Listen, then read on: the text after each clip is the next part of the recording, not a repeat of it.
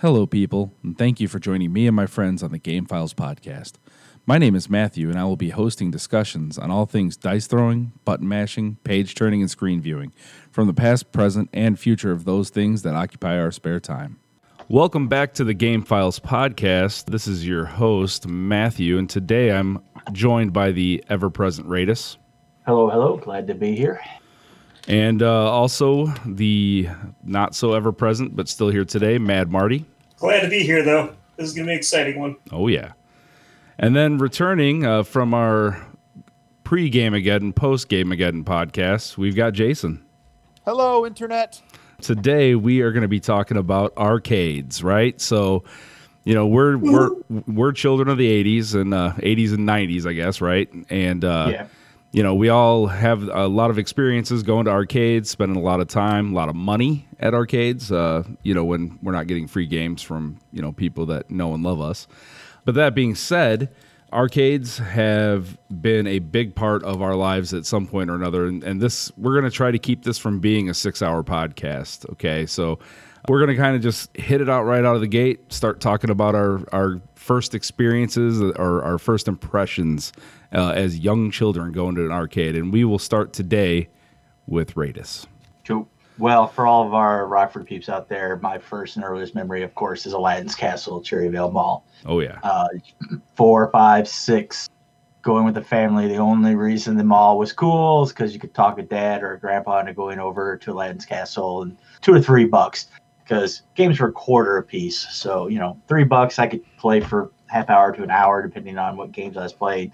So while mom and dad, grandma's all off shopping, I'm, you know, playing video games. So that was like the only reason as a child to go to Cherryvale Mall. I spent a lot of time in Aladdin's Castle back in the original days when it was down at the Sears Inn, which I haven't been in Cherryvale since they've redone everything, so I don't even know what's down there anymore. But that and the Orange Julius right across it, so you'd always go grab something to drink or eat and then go back in the arcade and sit in front of Star Wars or what was it? Sorry, table. I want to say Airwolf. It's not Airwolf. What was the one with the 2 machine guns? Operation Wolf. That's it. Operation Wolf. Me and my dad played that a lot and put a lot of quarters in that machine. Oh, yeah. And then, of course, once you do that, and then it's like every vacation, it's like, ooh, this hotel has an arcade. So, you know, your parents are hanging out of the pool. Pool's cool and all, but it's like, hey, here's $1. Let's see what video games have. Even if they only had 1 or 2, maybe 3, you know, standing in front of a Pac-Man machine or Donkey Kong, you know, spending a lot of times of that in the hotels whenever we weren't, you know, doing whatever the vacation stuff was. So it was a huge thing. It's just part of travel, and then anytime I went to the mall. Oh, yeah. So those are my earliest memories. Awesome. So, Raydus, it's funny that you referenced the arcade by Sears, and I remember when Aladdin's Castle was down by Sears. And, you know, the Sears at the mall closed a couple of years ago, and it has now been replaced with a giant arcade. which I've yet to go to. Okay. So it's one of those like Dave and Buster styles. They've got like a floor of like ticket arcade games, traditional arcade games. They've got cosmic bowling and just a variety of different things, food, beer. So it's just, I think it's called with the Tilt. I think so. Okay. Not to be confused with the Tilt at Northtown Mall back in the day, which was one of my favorite arcades. Yep, I didn't do that by that time. That was into like the early high school for us. So I didn't do Tilt a whole lot. And then the other one that was out on Game Riverside. Factory. Yeah, Game Factory. Game Factory. That was probably the best overall arcade, I thought. Yeah, but it didn't last long, and that was sad. Horrible location. Yeah, well there was two. There were 2 locations. There was one on Alpine. Riverside that didn't last long, but actually there was one that had been around for about 7 or 8 years on Alpine, right by Alpine and Mulford. Yep. Well, since you're jumping in there, Jay, why don't you go ahead and tell us your earliest experiences at an arcade?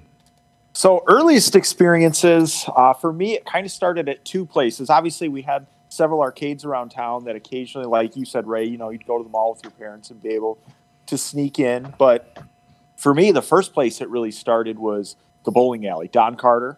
My parents were in bowling leagues when I was a kid, and at the time, like I say, they have a decent arcade, but looking back on it, you know, they had like 8 machines, which for a bowling alley, I felt was like a pretty decent arcade.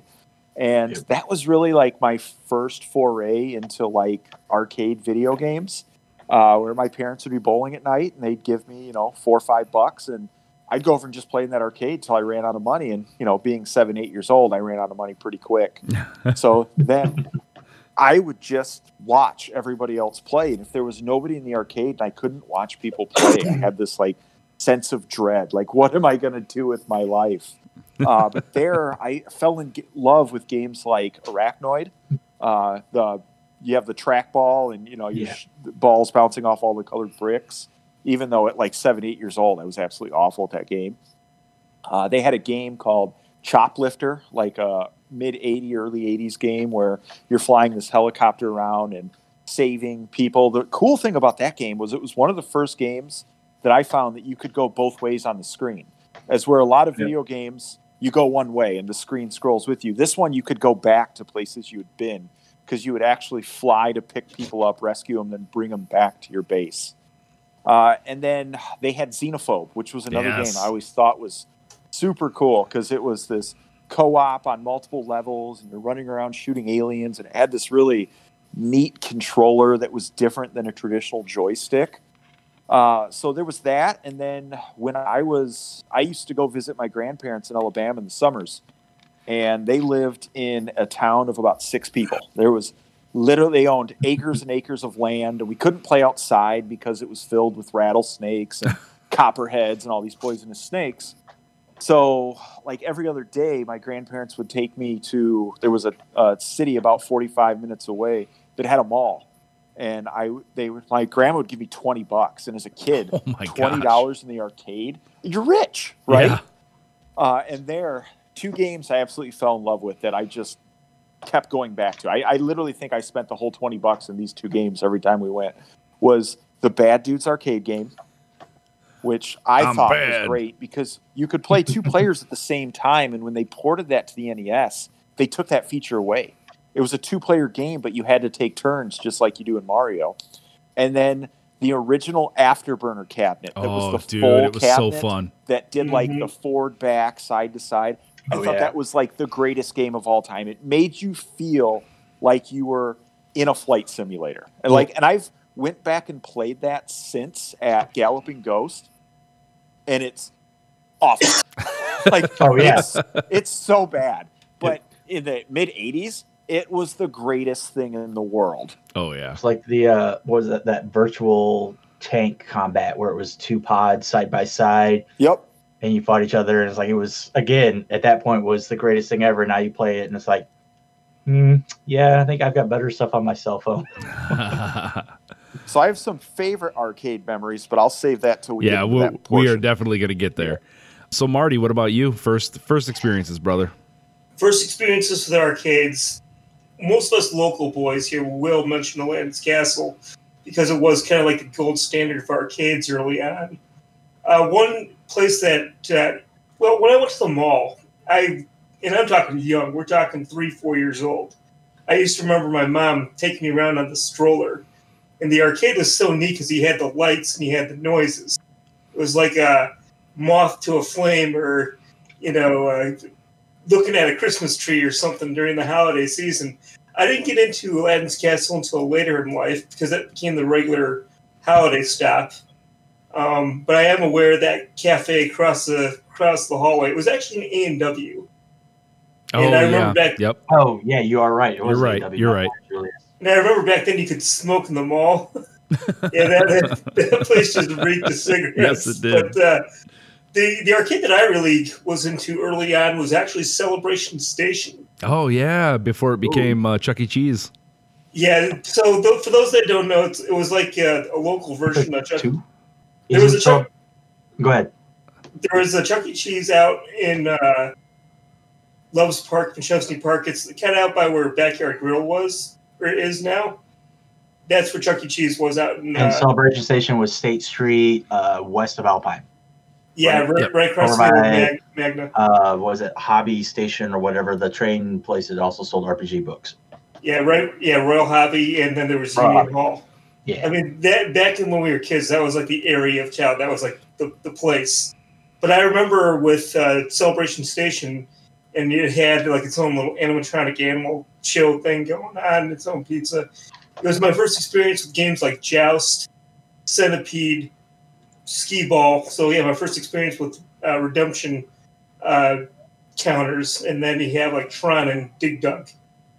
So those were the first early arcade memories I had, and I grew up with the arcades every step of the way, but we'll get to that. Yeah. What about you, Matthew? Yeah, so for me, growing up in like a 10-house neighborhood that was surrounded by forest preserve, cornfield, and airport property, I did not have a lot of opportunities to go to any arcades.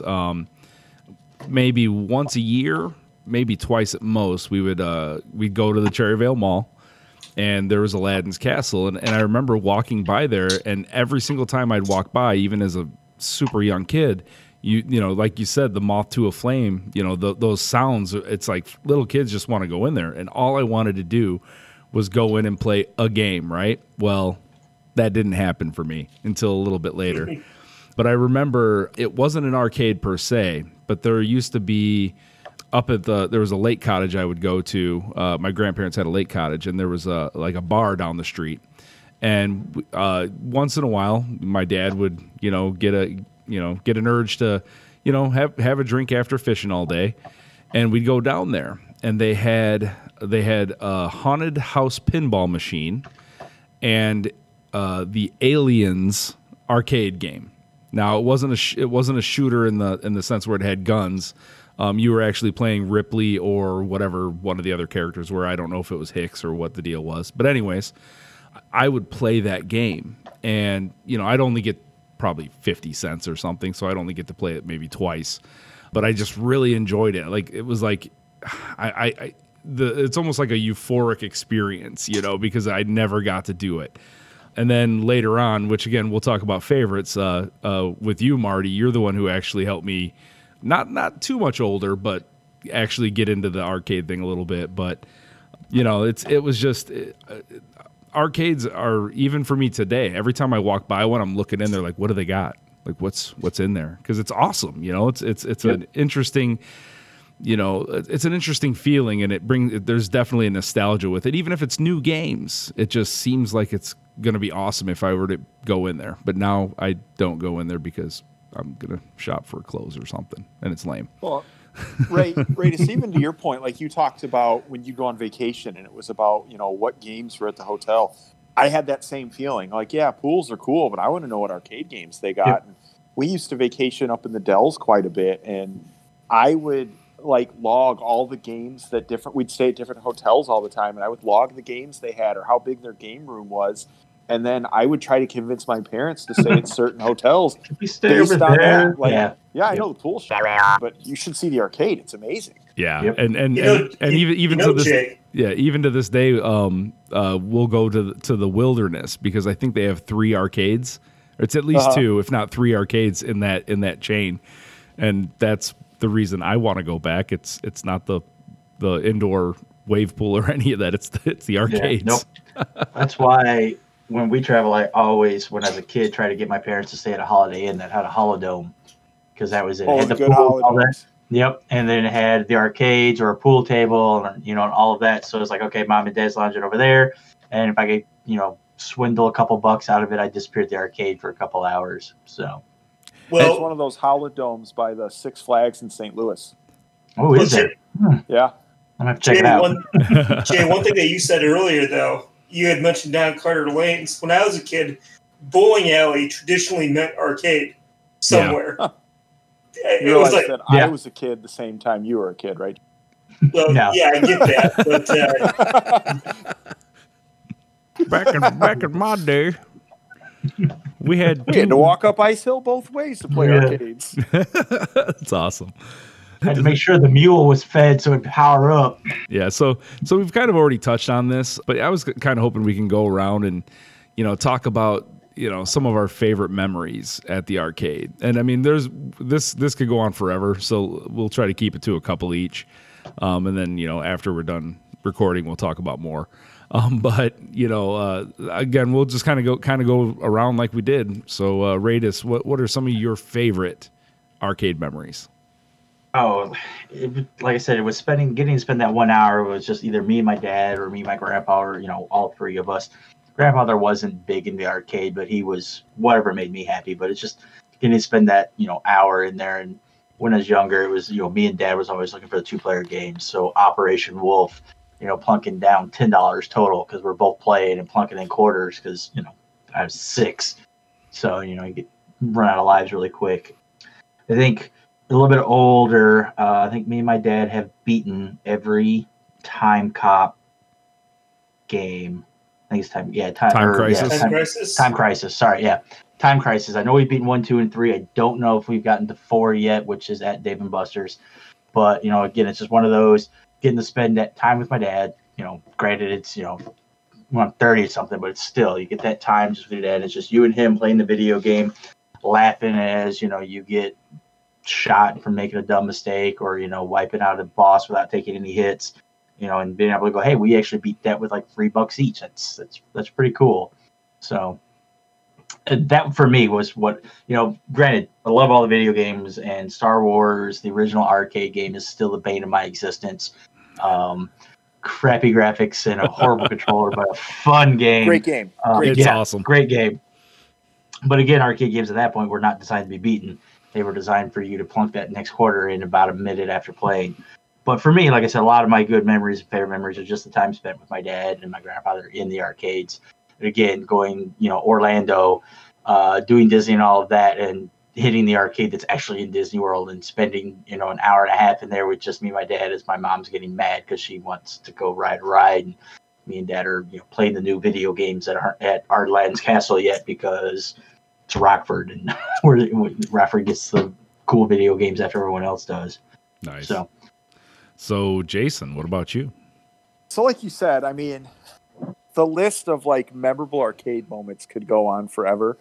So I'll try to narrow it down to a couple, but real quick, just to follow up on Ray's point, like the Time Crisis games are amazing. I love them, but damn, do your arms hurt after playing Yes, those. they do. It's just fully extended shooting for like 45 minutes. Like there's no blood in my arms when I'm done playing the Time Crisis. True. Game. I'm just like, oh.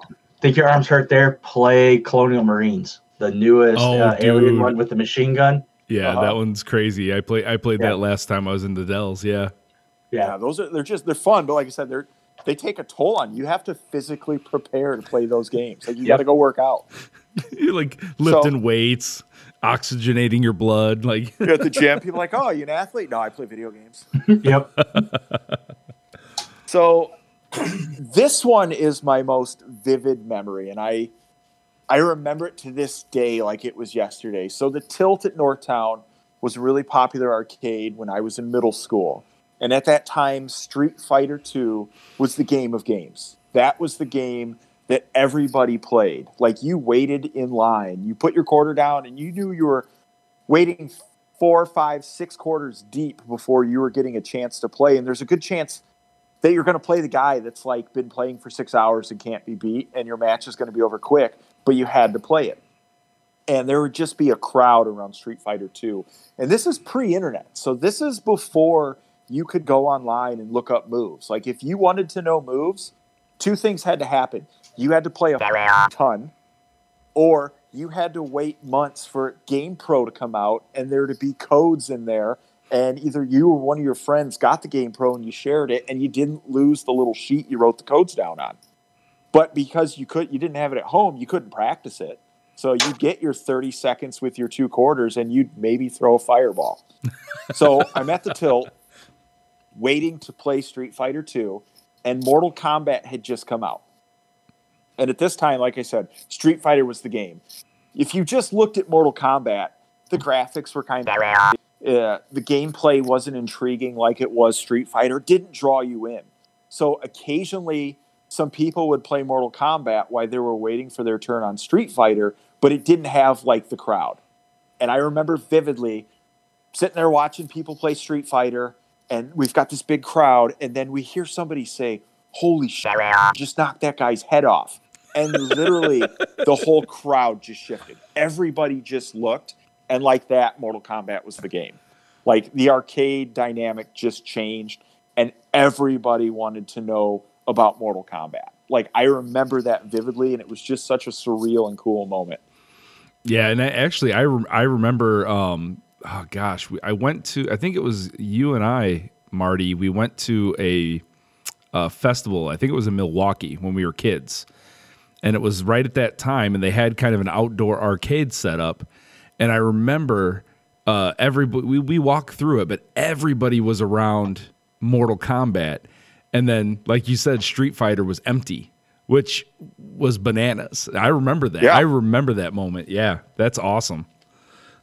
So, looking back at a couple other fond memories that I have in arcades, when Nickel World first opened up, that was great because it was such a change in the dynamic of the arcade. When Nickel World first opened up, when it was still just an arcade full of video games, you paid $5 to get in. Or I think it was actually like $2. I think it was $2 to get in, and then half the games were a nickel, half the games were set to free. Like that was the first place I ever beat the Simpsons arcade game. I think it was the first place I ever beat Virtual Cop 2. Like because they had these games set to free, so you could actually just pay your $2, go in and play. And they had a ton of games when they first opened up. Like it was a fun arcade. And then just any time you could have a chance to dominate like a fighting game for a little bit was always fun. Like if I was able to win 4 or 5 matches on Street Fighter or Tekken or Killer Instinct or any of those fighting games, you just had like this sense of pride. You were beaming. Like all of a sudden you're the man at the arcade. So, and then you'd run into that guy that you couldn't get a hit on. Pretty much. Yep. So what about you, Marty? I know you got lots of experience. Yeah, but I'm going to kind of keep this capped. Sure. And remind me later, Jay, there's a few things about arcade pride that I want to go over. But for me, again, going back to the Celebration Station, I remember they used to give us free tokens. You know, it wasn't quarters, it was tokens back then for good grades on your report card. So every first quarter, second quarter, third quarter, fourth quarter, you had your report card. If you had good grades on it, you could get like an additional 1 or 2 tokens per grade that you had. That was actually like a thing back then. In Aladdin's Castle, I also did a couple birthday parties there, and I know, Matthew, you were around for 1 or 2 of those. Yeah. But the other thing, to Jay's point earlier, when he said workout, yeah, it was workout. My big thing is I'd always break out into a vicious sweat every single time I walked out of an arcade. Yep. And it was great. It didn't matter because I'd go right over to A&W, get my Pepsi or Coke or whatever, and just chill. You know, so I'd have like maybe $3 for the arcade, and then another $1 for a Coke. So I'd get all worked up, and then I'd go across the hall and chill out. That was kind of the way it was done, especially around Christmas, because my parents loved dumping us at the arcade at Christmas. They could do their Christmas shopping, not have to worry about what we were doing. And times were a lot safer back then. You could dump your kids in places like that, and you wouldn't have an issue. But of course, guys, we'll probably get to this a little bit later. Obviously, I worked in an arcade at one point, so I got a few things to say about that later too. Cool. Yeah, but that point about the sweat, that is probably a memory. That Aladdin's Castle down by Sears, that thing was always like 25 degrees warmer than the rest of that mall. I remember going in there, getting into that sweat, and then as soon as you crossed off of that carpet onto that the tiled floor, it was just like instant cold. Didn't matter. 102 degrees outside, going to that Aladdin's Castle, walk out of Aladdin's Castle, and it felt like it was 40 degrees in that hall because you were just sweating from head to toe. That was such a tiny spot too. It was small. It was cramped. It was dark. It was perfect. It was the best. Yep. So one of my favorite moments, and again, it wasn't necessarily the arcade. It's going to be going back to that Lake Cottage thing. So they had a haunted. It was like a haunted house pinball game, and there was one of the few times that I was able to bring a friend up there. We were able to bring my friend Scott, and so we walked down to the tavern, as they called it, and we had I don't know, a couple bucks each, and we went in there and we were playing this pinball game. So we figured out how to pull pull it back just enough so that the pinball would go into this special like slot and then give us a ton of points, and we'd essentially get a free game. So we could, on one quarter, if we were agile enough, we could play just continuously for 45 minutes to an hour on a quarter, or maybe a couple, a few quarters. But the thing about it was you'd hit a certain trigger and Dracula would start talking, and it was muted, and it was supposed to be like, welcome into my house, I am Dracula, but it was blue, welcome into my house, I am Dracula, and we would just die. Like, we were just dying every single time. Like, that was our goal, to have that said every time. So seriously, that's where that came from? Yes, that is exactly what that came from. You can say that for 20 years. I know, 20 years, like 30. But I just wanted to share really quick, for you guys listening, I actually still have an Aladdin's Castle token that I'm holding up right now.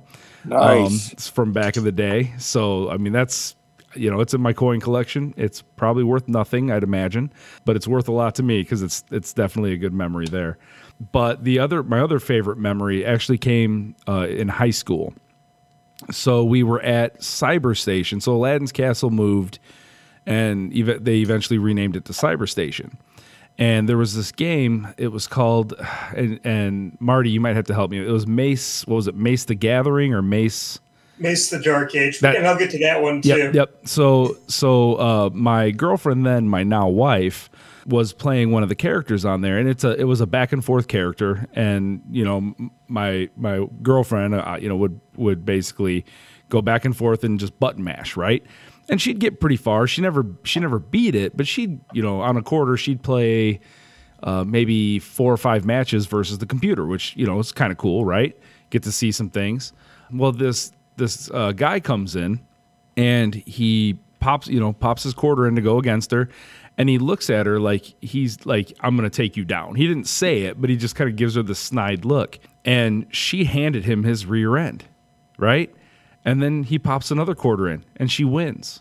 He pops another quarter in. She wins. So he popped, it wasn't a quarter. It was actually 50 cents or more, or something like that. But anyways, he probably dropped like $3 or $4 trying to beat her and couldn't. So he comes in.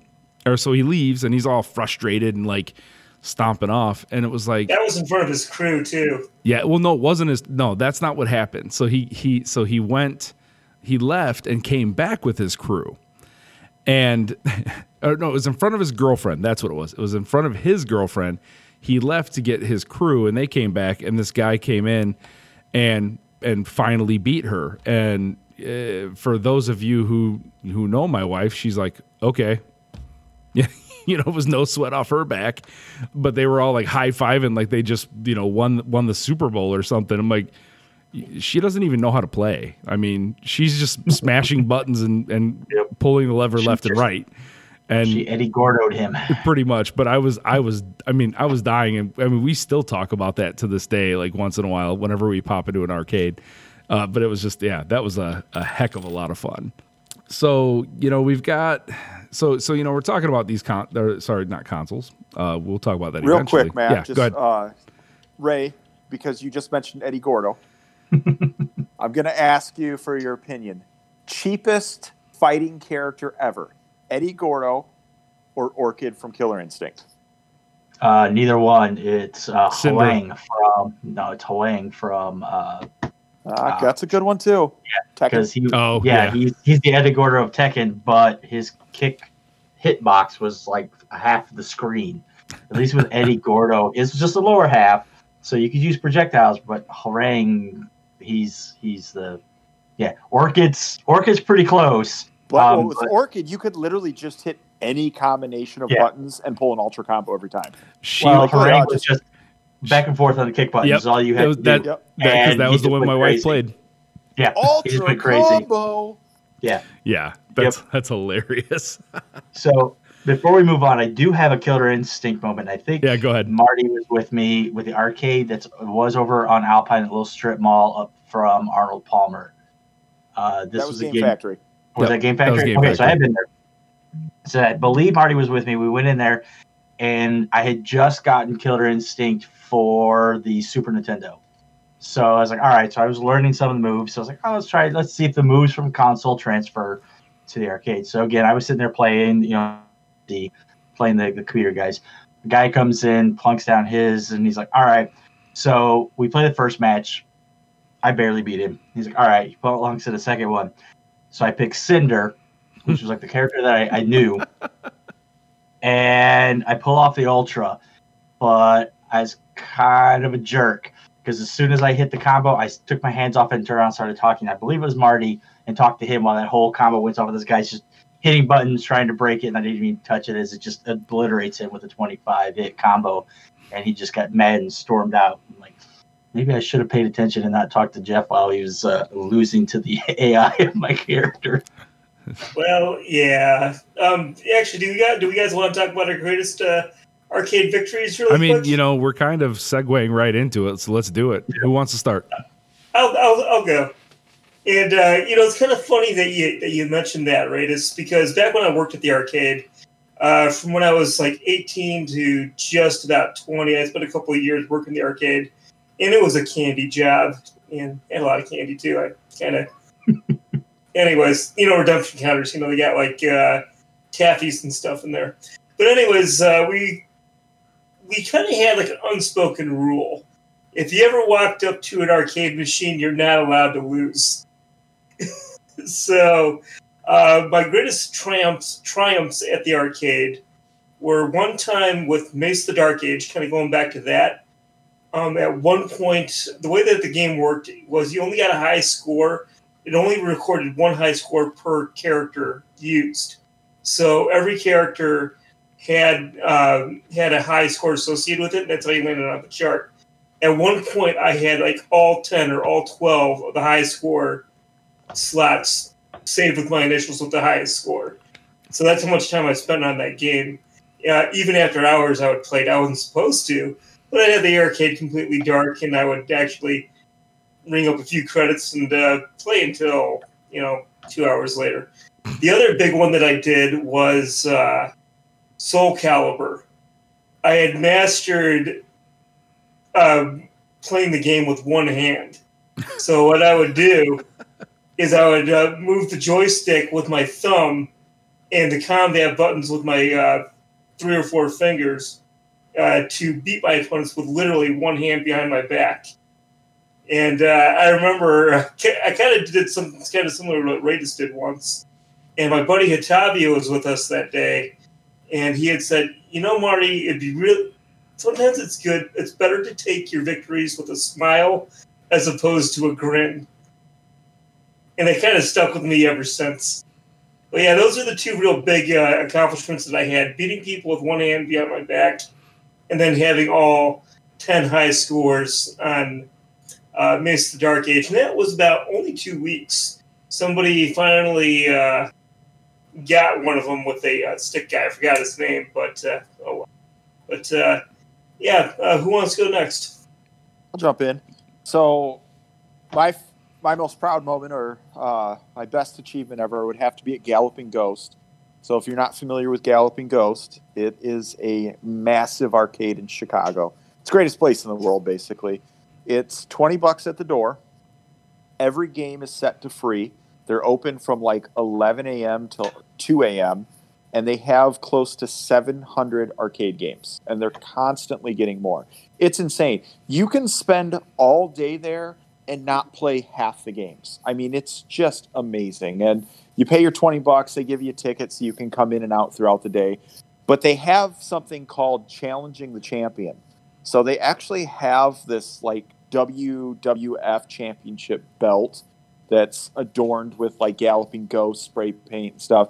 And once a day, if you're there, you can challenge the champion. And if you challenge the champion, a random game is drawn from their computer of their 700 games, and you challenge who's ever holding the belt. And if the person's holding the belt is there, they have to play you. If they're not there, they call them and they have an hour to get there or they vacate the belt.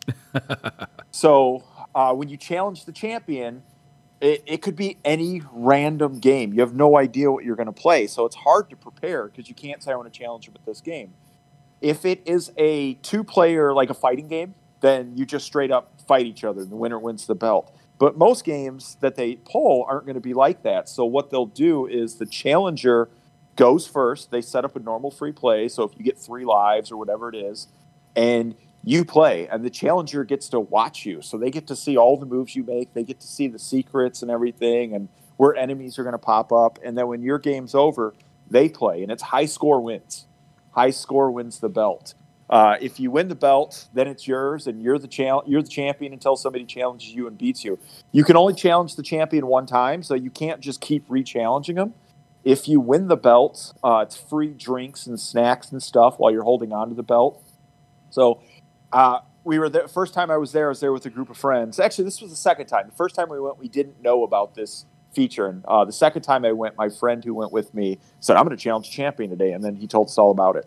So Brian, my friend, was like, I'm challenging the champion.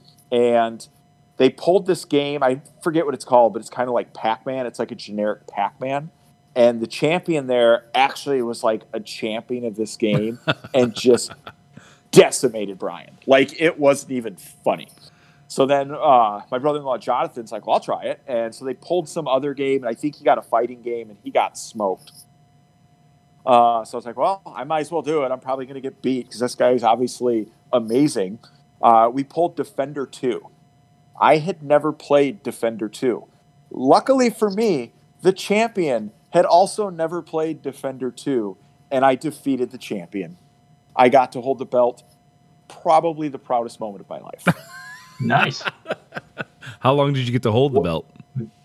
So the 4th member of our party challenged me, and we pulled Galaga, which is one of my all-time favorite games that I consider myself very good at. And I looked at him, and I go, you're going to get crushed. And sure enough, I got cocky, and I kept looking at him while I was playing, and he ended up beating me. Nice. So I held the belt for about 5 minutes. Best 5 minutes of my life. Nice. What about you, Raydus? Well, obviously that Killer Instinct I thought was pretty cool. The other one, I guess, I don't remember what pinball it was, but I only had like $1. So I went in, plugged in the 50 cents, and played on that machine for the entire hour. When I got done, my mom and dad walked up, was like, it's time to go. And I handed it off to some kid, and it still had like 30 free plays on it. I was just hitting everything.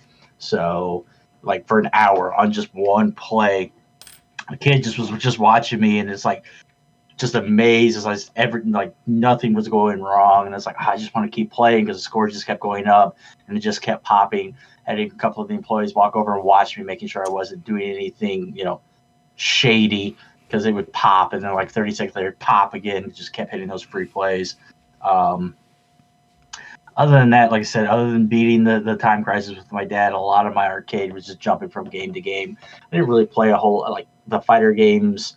They were fun, and I was okay at them, but I preferred more the harder games, I guess, the ones where I was like, okay, the D&D one, the stuff that you plunk in 50 cents and then die immediately, getting through Gauntlet, the original overhead view, 4-player Gauntlet game. I guess that was another one. There's been several times I've been able to play up for a good 35-40 minutes on a single buy-in, just knowing where the food is. So cool. So I didn't get to humiliate too many people. So unlike Jay and Marty over there. So. Yeah. So my I'm gonna give two. One of them is kind of a generic one. It's just that I beat a game. Terminator 2 Judgment Day. That's a really hard game, yeah. Yeah, I beat that game. It took a lot of quarters, so it wasn't like... I was just about to ask, how much did that cost you? It was probably like 2 or 3 weeks worth of allowance, like as a teenager. So, yep. But I beat it, and it was awesome, right? I got to see all the, basically got to see the end. And Raven, if you're listening, hopefully you never beat that one and you think it's impossible, just like all the other games that I've beaten that you think are impossible. But now I'm drawing a blank. No, my second memory, was, okay, so there's this game called Time Killers. And I had never played this game before. It looked weird. And this was actually at one of Marty's Marty's parties that we had at Aladdin's, and like all the other fighting games were taken. It was a busy day, and I had all the tokens that his mom gave me, and I was just trying to find something to play. So there was this game kind of in the corner, and I mean the graphics on it were very cartoony. I mean, you could kind of say they were a little bit like Street Fighter 2, not quite as good maybe. But it was called Time Killers, and I'm watching, the little intros and how they're, jumping around, and it's really, I mean, it's not a very skilled game. Okay, the moves are very clunky, and it's very basic. So I'm playing this game, and I beat like 2 or 3 of the guys, and then, and this is gonna sound awful, but this little kid comes up. I mean, the kid's probably 7 or 8 years old. I'm probably 12 or 13. And he, puts his quarter in, and and when we go, we're going to go against each other. And I didn't know this at the time, but if you hit a certain combo of buttons with each character, they have a chance of cutting the other person's head off and winning instantly. So this 8-year-old kid, I just smashed some buttons and cut his head off. Not in real life, in the game. And it was one of those moments I laughed hysterically. And I mean, partly because I didn't know you could cut their heads off. And the other part was that I just ended this kid's 25 cents in like 1 second. And I know I'm a terrible person for this, but it was just, I loved it. It wasn't necessarily a great achievement, but it made me laugh a lot. So that's mine. I don't have a lot of great achievements because, to be fair, I never spent enough time to play those games and beat them, except for Terminator 2. So you and I have talked about Time Killers before. That's such an underrated game. Yeah, it's bad. Like it's terrible. Really bad. It's clunky. The moves are extremely basic. It's a Street Fighter knockoff with weapons and gore. Yeah. Like my favorite though is if you cut somebody's arms off and armless they victory. beat you, they get an armless victory. The only thing they can do is jumping kicks, but they still have a chance at beating you. I have played this game now because that I do remember. Yeah, there's like a guy with a chainsaw. There's like a mantis with like some arms. Yeah. But with the chainsaw guy, I think if you hit like literally, you have to do it the second the match starts. Yep. It's like back forward, all 4 buttons. He'll literally just lop the guy's head off, and you get an instant victory. Yeah, but easily blocked though. Yeah. Well, it's all timing. You have to time it down perfect. Yeah, and the character I was using was the mantis. So, and it's funny because he rears back, and then his blade starts spinning, and just and that kid didn't even know it was coming. I didn't even know it was coming. It was awesome. So it's his parents' fault for letting him play such a violent game at 6 years old. Yep, exactly. So you taught that kid a lesson. And now he's a serial killer. So so we're talking about all the arcade games we played. So we're gonna maybe talk about a little bit of a sadder topic as far as arcades go, and that was when consoles started becoming king, but not quite. So a lot of games were translated from the arcade to a console, and they just weren't that great. You kind of talked about Bad Dudes already as being one where in the arcade you played 2-player, but on the console, and I believe that was the original NES, you could only play 1 player. And there was Operation Wolf was it was horrible. It was horrible with the controller. But I don't think Operation Wolf was all that bad, guys. On the NES, it was terrible. Yeah. You had the little reticle that you had to steer instead of actually having a gun to point. Sorry to hear that. Moving on. I remember you had that though, or at least rented it or something at some time. I think I owned it for a while because it was one of mine and my dad's favorites in the arcade. So kind of just going around, and we could just shoot some of these out. Some of the games that we played on consoles that were well, I mean, honestly, it could be maybe they were good, but for the most part, that were let down. So I already gave a couple. Somebody else throw some out there. I got a couple. 2 real good ones, at least based on history. I didn't really play them much in the arcade, but I hear that they were pretty good ports. One was Ninja Gaiden. The other one was Rygar. Those were originally arcade to home console ports. It actually worked out really good. The worst port that I ever played, though, from arcade into home console was probably Smash TV for the NES. That one was rough. Yeah, that was pretty bad. A lot of the problem with the ports, too, was when the NES came out, it just didn't have the hardware to support a lot of these games to the level that they did in the arcade. When you started seeing games get ported to like the PlayStation and some of the more modern day systems, the ports were a lot better. But when you look at those early ports, they didn't have the hardware, the capacity to really port them to the home system. But even in some of those modern systems, the one that always sticks out to me, and it's not a game that can be replicated outside of the arcade, is Silent Scope. Yes. So Silent Scope, the sniper game where you actually have to look through the scope of the gun, and then there's like another screen inside there. They ported that to I don't know if all systems, but I know the Saturn had it. Yeah, And when you would actually try to snipe people, it was just awful. Yeah, that's I never played that, but I just as research for this podcast, that actually came up as a terrible port. So, yeah, one of the other ones actually was Mace: The Dark Ages. They ported that over. It was not good. I believe it was it the N64? That's correct. I think so. I believe, and it was awful. Yeah. It was absolutely I think awful. it was like one of the first games, well, not first games, but when that first batch, I was like, oh, the FX chip, if I remember correctly, were like trying to mimic the arcade graphics on the 64. If I remember correctly. I may be completely off on that, but my brain says that Mace was an FX game. Now a decent port that happened was Gauntlet. Was it Gauntlet Legacy? I believe it was. Dark Legacy. Dark Legacy, On the N64. Yep, that one was decent. I bought that one and it was a lot of fun. I played. Yeah, I played that. It was good on PlayStation too. So I think I had it on the PlayStation. Yeah, that's where I had it. Yep. Yeah. No, that was actually N64. We had a big marathon with that one, and it took forever. Oh yeah, it did. Is that the one where food is good? Is that the one when you get food, it would say food is good? I can't remember. I vaguely remember something like that. It was like food is good. Possibly because there was a narrator to that one. Yeah. Street Fighter was a good port. Like Street Fighter on the Super Nintendo, I thought ported very well. On the flip side of that, maybe one of the most disappointing home console games ever was Mortal Kombat. Yeah. Stole mine. Yeah.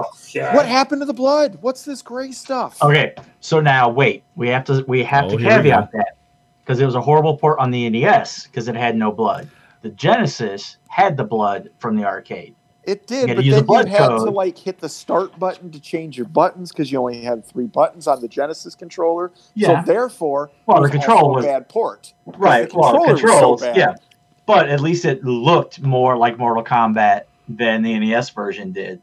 Guys, I don't know. I have to kind of back off on that one. The problem I have with that whole old argument, I mean, yeah, sure, the SNES version didn't have blood, but graphically it was still pretty darn good in terms of the actual quality of the graphics.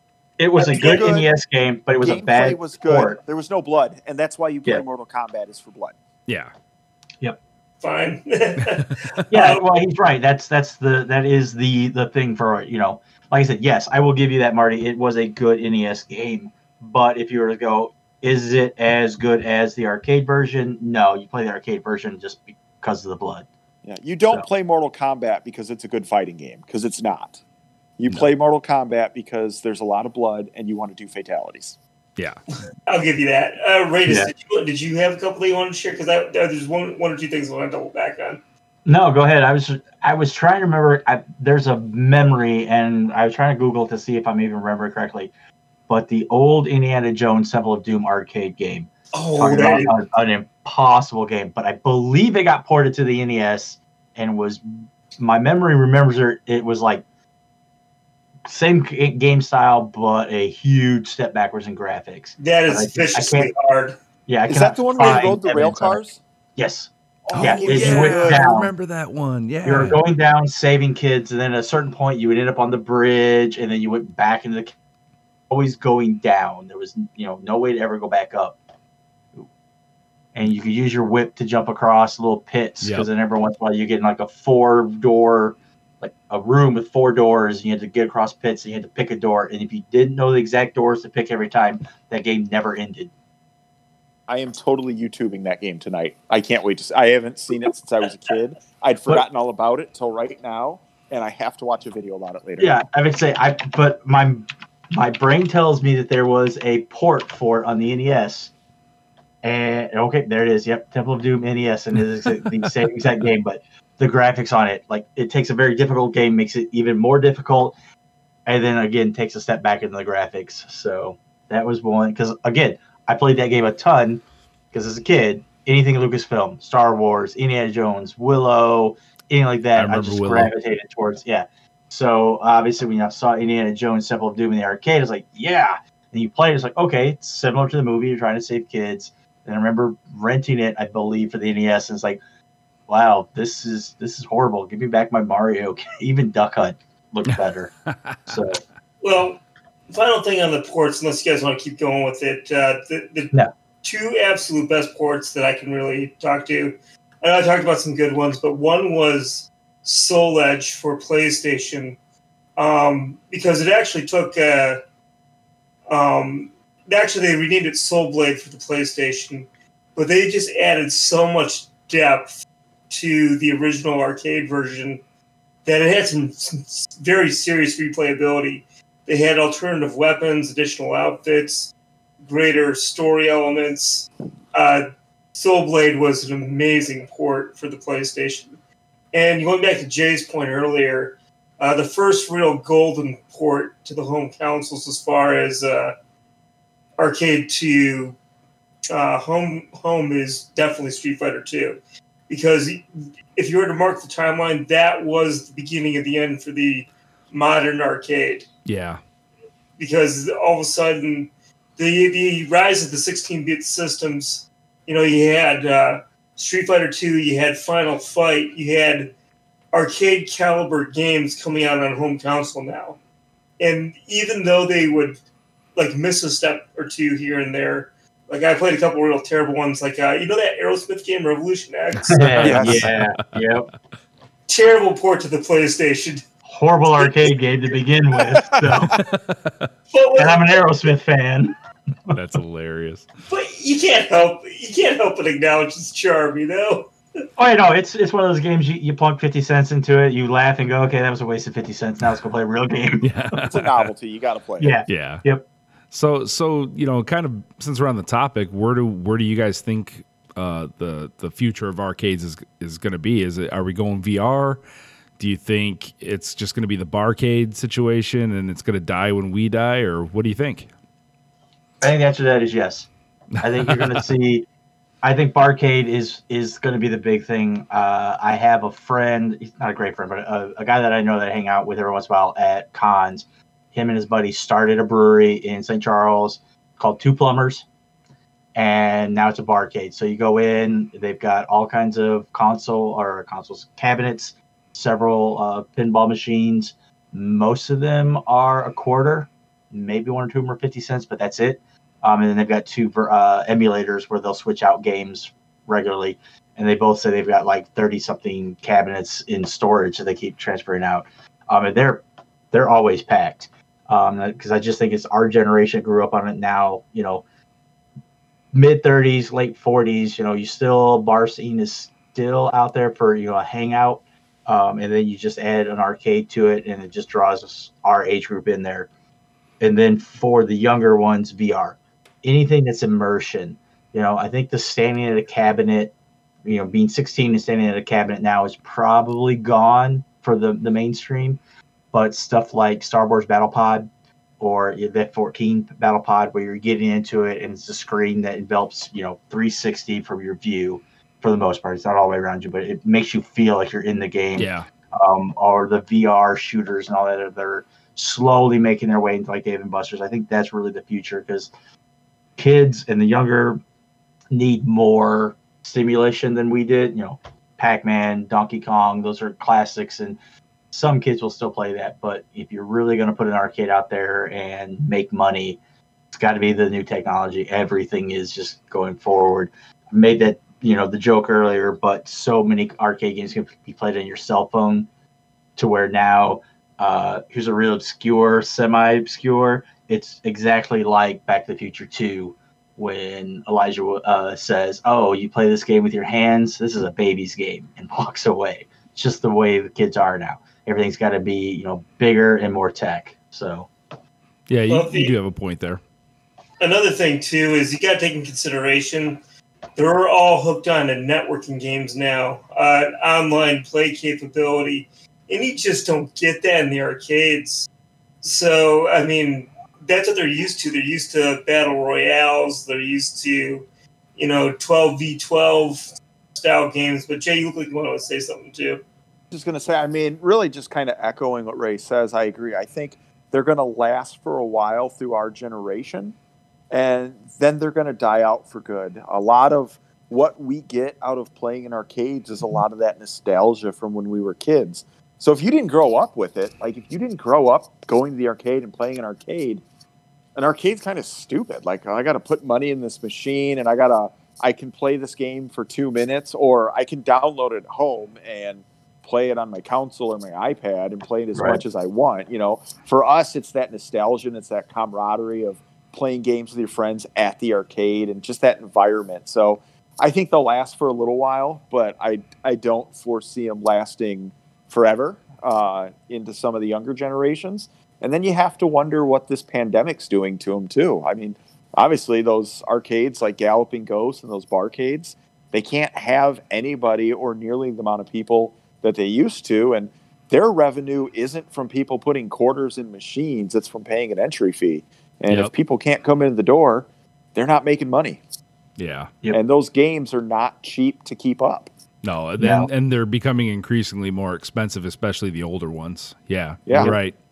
Yeah, because your average cabinet's, even a cheap game, is like $3,500, and that's just your first investment. And if it's a good game, it could be 10 or 12 grand for that cabinet, and that's new stuff.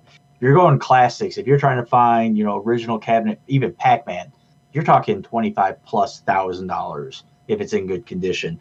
So, if you want 6 of those in there, and then it's like, and you're only charging 25 cents a play, that's a lot of quarters to recap that initial before you're even making money. That's just to recap the initial cost. So, this pandemic, not only is it already hurting restaurants and all that, arcades are probably that untalked about industry that was already in trouble anyway, and made, a lot of those small ones are probably gone already, if not going to be.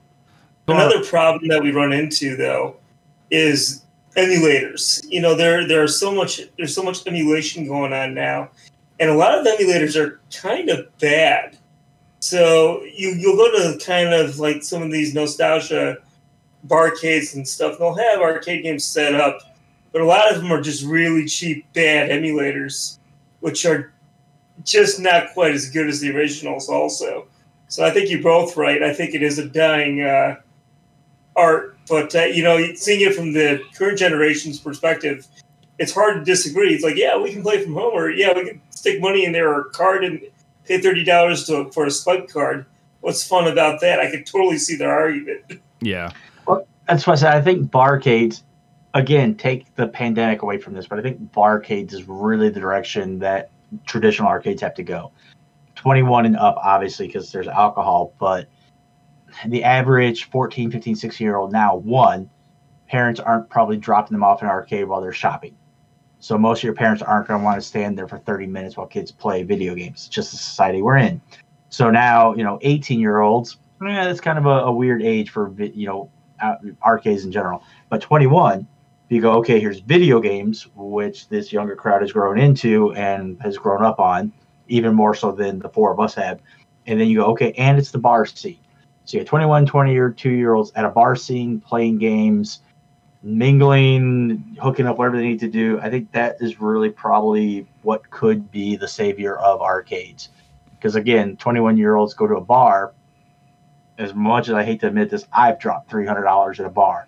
If you were to say, here's a bar with 60 video games that are 50 cents a piece, and you could probably double that or at least tacked on a couple $50 more just for the games I'm going to be playing.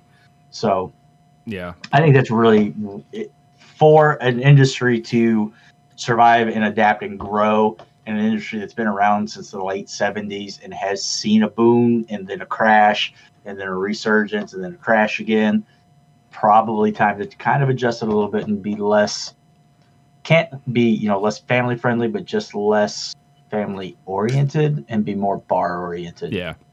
So to go along those lines and on a more positive note, it was it was a little over a year ago, maybe 2 years ago. Big Papa Stace turned 50 and had a birthday and invited us out. We ended up going to the GameWorks, and I will tell you this, that was a great time. We basically got a deal. It was like a Groupon where it was most of the games were unlimited. Like we had unlimited swipes, right? And it was for like $20. And then you got so many on the stuff that wasn't the free, I'm saying free with quotes, to play that wouldn't work like that. You got so many credits towards those. So you could still play those games as well. But yeah, the barcade thing, it's still there. I mean, it's still a blast, and I do definitely recommend people go out and support those, and especially the like home-owned ones, right? Like the ones where it's not like a franchise per se. Support those too, by all means. But the ones that were started up by somebody who has a lot of passion for arcades, man, definitely support those. Support them now. Support them when everything gets back to normal, and just let's keep these things going. So let's go ahead and kind of start to wrap this thing up. A lot of us have had this topic come up before, but if you were creating your own basement arcade, right, or home arcade, and you could only have 5 consoles, what would they be? Who wants to go first? I'm going to go last. Okay. Yeah, and let's see Marty on there going, not me. I'll go first then. All right, go I'll for go it. first. I'll go first. That's fine. All right. So, and I'm probably going to be like, man, I should have changed it once you guys start saying it. And and maybe I'm going to steal some of your thunder too. But again, this is all nostalgia. Time Killers. I'm sorry. As terrible as that game is, I want it. I want it so bad. Because I just want to cut all your heads off. In the game, got to make sure you guys know that. Yeah, sure. Time Crisis 2. Out of all the Time Crisis games, that one is by far my favorite. I remember going down again to Cyber Station, and I basically had the first 2 levels memorized. I didn't even have to look. I could have turned away, and just by the sounds, known when to duck or duck/reload. And all that. So that was definitely a good time there. Then we've got Cyber Sled, which was a 2-player game, at least the one that I played in, where you're basically kind of like a tank in a 3D, and I'm again putting that in quotes. That's the game I was talking about earlier. Yeah. And Polygon graphics. Yeah, it was a terrible game, but I just really enjoyed it, and I like the Great game. I like the fact that you could you had to balance what you wanted. There was the tank that was extremely agile and fast, but couldn't take very many hits and didn't hit that hard. But then you had the beast tank, but it didn't have any maneuverability. But if it hit you, you're pretty much done. So that is number 3, and then we've got Hydro Thunder, which is a terrible game. It's an okay racing game. But I really enjoyed it. It's because of the feel of it. You're sitting there when you hit the throttle and you get the power up and you hit the throttle and the whole thing shakes and rumbles. It was just a lot of fun. And then to finish it off, Aliens, that game that I used to play in that tavern up north. Again, a lot of great memories there. A lot of great memories with my buddy Scott, and then also just the fact that for those who think that Star Wars is my favorite trilogy of all time, it's actually the Alien trilogy. So that's mine. Dropping the I'm mic. ready to go. Goodbye. Marty, you're next. So I'd kind of mix it up and try to balance out my arcade a little bit. The first one I would say is Star Wars Pinball. That's a good choice. Out of all the pinball I've ever played, Star Wars Pinball is one of my most favorites. I'd want to throw a fighter in there, and I'd go with Mace of the Dark Age. Which we found a copy of that in Florida. Yeah, that's true. We did play it. Actually, no, I don't think we did play it. No, we didn't play it. But yeah, Mace of the Dark Age. Terminator 2, because I'd want a shooter. Let's see here. That's 3. Tokyo Wars. That's a good one. Would be my simulator style game. You know, that's where you're fighting as tanks and stuff. And physically, I can't really do like the Time Crisis or anything like that, guys. So I'd have to go with I forgot the name of it, but there is an arcade boxing game where you had hand controls right at the front. They kind of fit like grips, and to do your boxing, you would have to move your fists forward or in a motion to do hooks and jabs and uppercuts. Extremely tiring game, but I forgot what it was called. There was a right I don't side. remember the name, but I do know what you're talking about. Yeah. So it's those would be my 5. So I'm trying to balance it out with a little bit of variety. Pinball, a fighter, a simulator style game, a shooter, and then something a little bit more physical because I can't do like a DDR either. Right. That's fair. Yeah, those aren't bad. That leaves you, Raydus. Yeah, well, it doesn't leave just me, but yeah. Well, because Jay's last, so. Yeah. So Alien is a good trilogy, but I think Star Wars trilogy is better. So it would definitely be Star Wars, but I would also have Star Wars Return of the Jedi, which I thought was a much better arcade game than Star Wars. So I'd have to have both of those. I would go with NBA Jam. I spent a ton of money on that game and always just found it hilarious with all the hidden characters. For me, it'd also be the 4-player over-the-top view Gauntlet. Classic game. I don't know. I just love that game. I wish they would. Like the newest Gauntlets on PlayStation 4 is fun, but just it misses something. Then for a 5th game, Dragon's Lair. Again, a unique game, another very difficult one, and that was only because it was literally a memorization game. No combos or anything. You just had to memorize the directions to push and what buttons to hit. But it was such a unique game, and still graphically, it's still one of the better graphics for video games of its time. I want to say it was a Don Bluth animation voice acting on that one. But it's just one of those cabinets again. That one's a huge nostalgia as well. Just seeing that game in an arcade, you knew that was a money sink. But as an 8-year-old, you still just had to try it. It's like, all right, I know I'm going to die in 3 screens, but we're going to try it. So those would be my 5.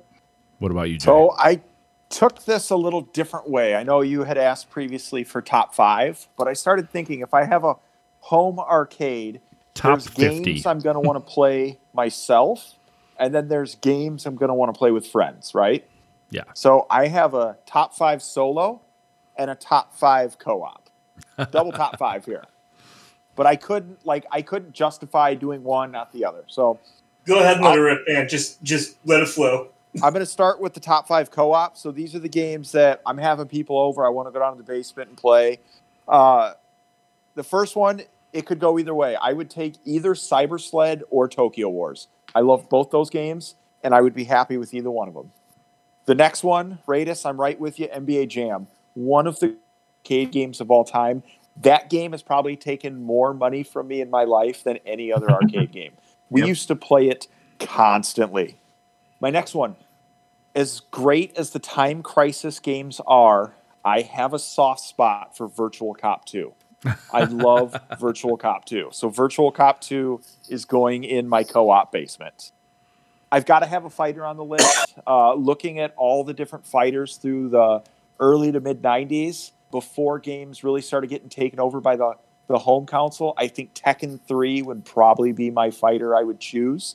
And then I'm rounding things out with what I consider the greatest arcade game of all time, and it's The Grid. And if you're not familiar with The Grid, it was developed by Midway.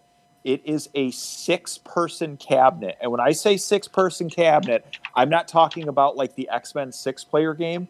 This is 6 individual cabinets linked together, and it's a first-person shooter done in the arcade. You had a trackball and a joystick that you would use, and they had these like Mortal Kombat type characters. So each character had a special move, and you're in these crazy arenas, and all these crazy guns, like a gun that shoots saw blades and one that shoots cannonballs. And it's just a free-for-all to who can rack up the most kills in 2.5 minutes. Where did you find this thing? So if you go to Galloping Ghost, they have a 6-player one you can play. So this game came out kind of as arcades were really starting to die, and not a lot of places had them because it takes up a ton of real estate. It's 6 joined cabinets. So it's hard to find. If you get a chance to play it, it's literally my favorite game of all time. I remember you showed me some clips of that some time ago. Yeah, it looks awesome. It needs to be ported to home consoles. Like, it's a game that you need to be able to play online with friends because it's so much fun. Nice. My top 5 solo. I'm starting with Cruisin' World, a game that I always just enjoyed playing in the arcade. It's got to be the arcade sit-down version with the brake gas steering wheel and the shift knob. Like, you got to be able to shift. I'm going to put Galaga down there because it's a game I always enjoy, and it's a game that if I'm low on quarters, I know I can get a lot of bang for my buck. Arachnoid, another game I just always really enjoyed. It's challenging, it's hard, but I think it's a lot of fun. Any one of the Gauntlet games, so either one of the original Gauntlets or Gauntlet Legends, Gauntlet Legacy, I would be happy with any one of those cabinets. And then my final game, I'm going to go out on a limb and say none of you have seen this. If I had to guess somebody in this group saw it, I would guess Raydus, because you have an ability to like see random things like I do. But it's a game called Escape from the Planet of the Robot Monsters. Has anybody seen it? I want to. So do yourself a favor later and Google it. So this is a game I came across in the Dells. We talked earlier about picking your own hotel because of the arcades. I found this at an arcade randomly one time at a hotel in the Dells, and I made my dad go back to that same hotel like 3 years in a row just so I could play that game. So it's this really campy, like 50s sci-fi theme.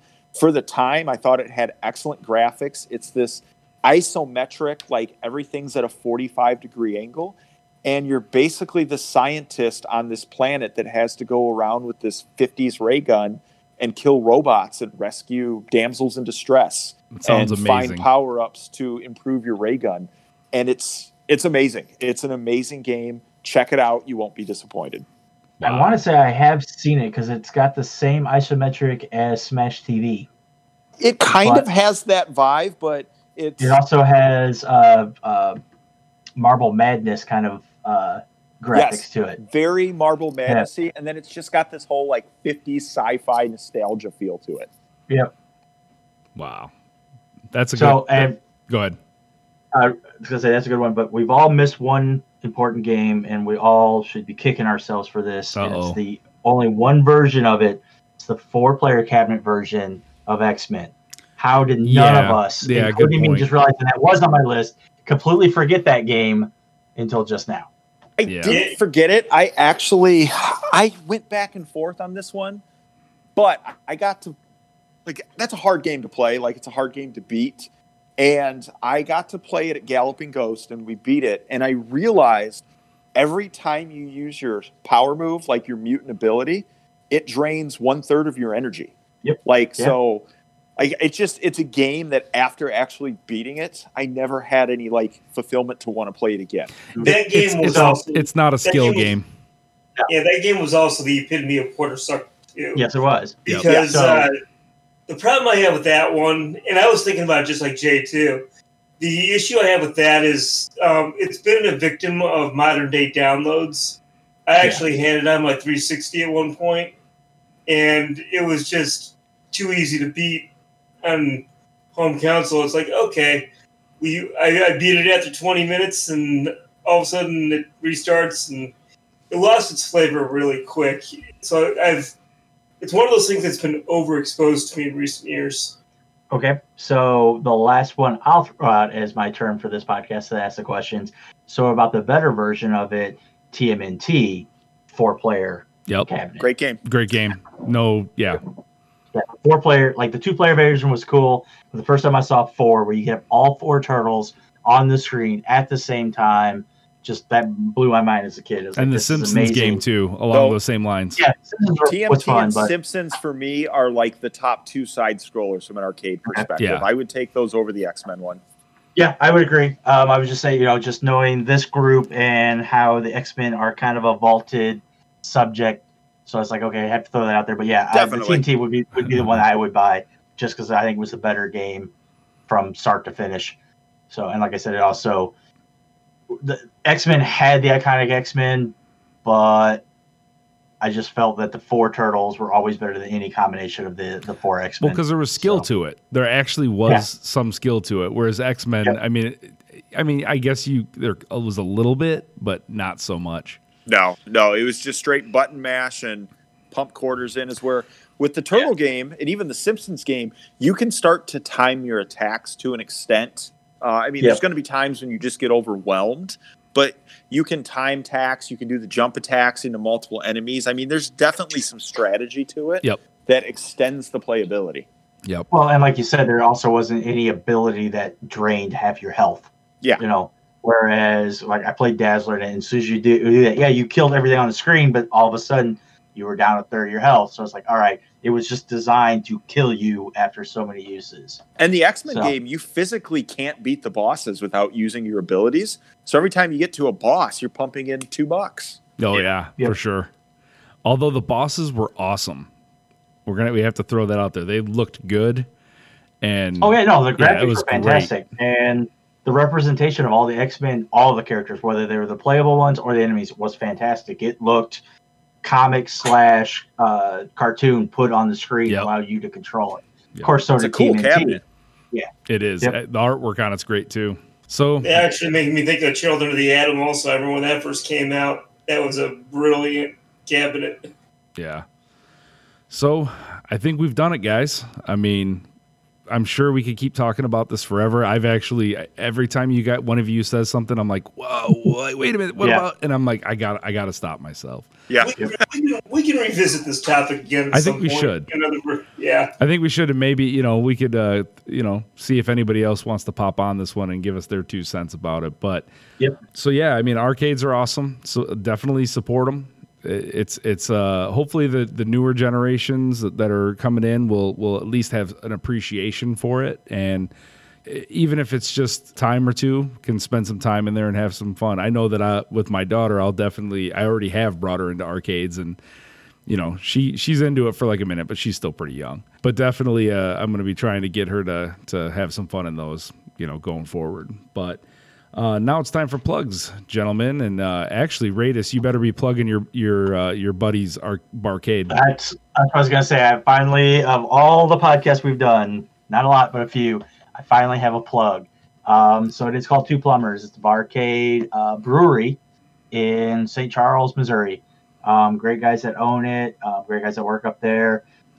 They don't have a huge selection because they only carry local beers and wines that they brew or that they know the brewery of. But, you go up there, you get a drink. They let you bring in food. Like I said, they've got probably between 30 and 60, I couldn't guess, different video games, plus the cabinets that they will trade out games. You can even go on their Facebook page and request games. If they don't own it, they will put it up as an emulator, but they both said most of the requests they've owned. And then just one last little wrinkle with them, they also allow board games to be played in the middle. Oh, nice. So they've got like 6 9-foot tables or something like that you bring your own board game, and then they've also got a rack of free board games that they provide. So, yeah. Sounds like an amazing place. Yep. So it's like we're taking a trip to St. Charles. Yeah. Where I want to say, all you guys are supposed to be my friends, but none of you people have taken me to these arcades in Chicago or Cherryville Mall. So I haven't gone to it either. So, yeah. So next time you guys come down here, we'll definitely hit up Two Plumbers. And for those in the St. Louis area, definitely hit them up. They're great guys, and they need your support. And it's a great 2 hour on Friday night, very laid back situation. Cool. So, yeah, I hit a plug. You had one finally. So Jay, what do you got? If you're in the Chicago area and you haven't checked out Galloping Ghost, I definitely recommend doing it. It's the greatest place on earth. Nice. And Marty, plug your channel. All right. Well, once again, guys, my YouTube channel is Mad Respect TV. I've actually been giving the channel more structure in recent months. I got a few regular gigs going on there. I'm aiming to do weekly content now, queuing some stuff up in advance and getting some regular content. One of the more common programs I'm doing right now, I do what is called the Casual Gamer Review. So it's meant to discuss a game that is either nostalgia value or maybe something relatively new out of PlayStation. But I do the review based on the perspective of a busy working adult / parent, based on whether or not I think the game is fun, if it's worth the bang, if I'm getting the bang for my buck. So it's been kind of the gig with the channel lately. And that was Mad Respect TV, correct? That is correct. All right, so yeah, check that out on YouTube. And I'll go ahead and close out the plugs. I'm going to make it quick, though, because I always take forever. So we've got Top Cut Comics. It's in Loves Park, Illinois. Great place. Check it out. We've got Cataclysm Games and Collectibles. That's in Machesney Park, Illinois. Great place, great people, great games. Check it out. For other podcasts, our friend Raven J has Retro. You could probably guess what they talk about on there. And then there's the podcast Saturday Night Freak Show. It's Colin and the gang talking about kind of sometimes obscure movies, sometimes not so obscure movies, but giving a take. And I've definitely learned some things on that. So that'll finish it up for plugs. So definitely like to thank you guys for joining me today.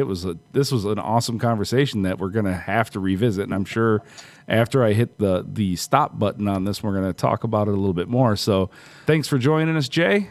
Always. And Marty, thank you for being here. Always a pleasure, guys. And Raydus, as always. As always, great time, great conversation. All right. Thank you, everybody, for joining us. This has been the Game Files Podcast. You all have a good night. Take care. Peace. How do you play this thing? I'll show you, kid. I'm a crack shot at this.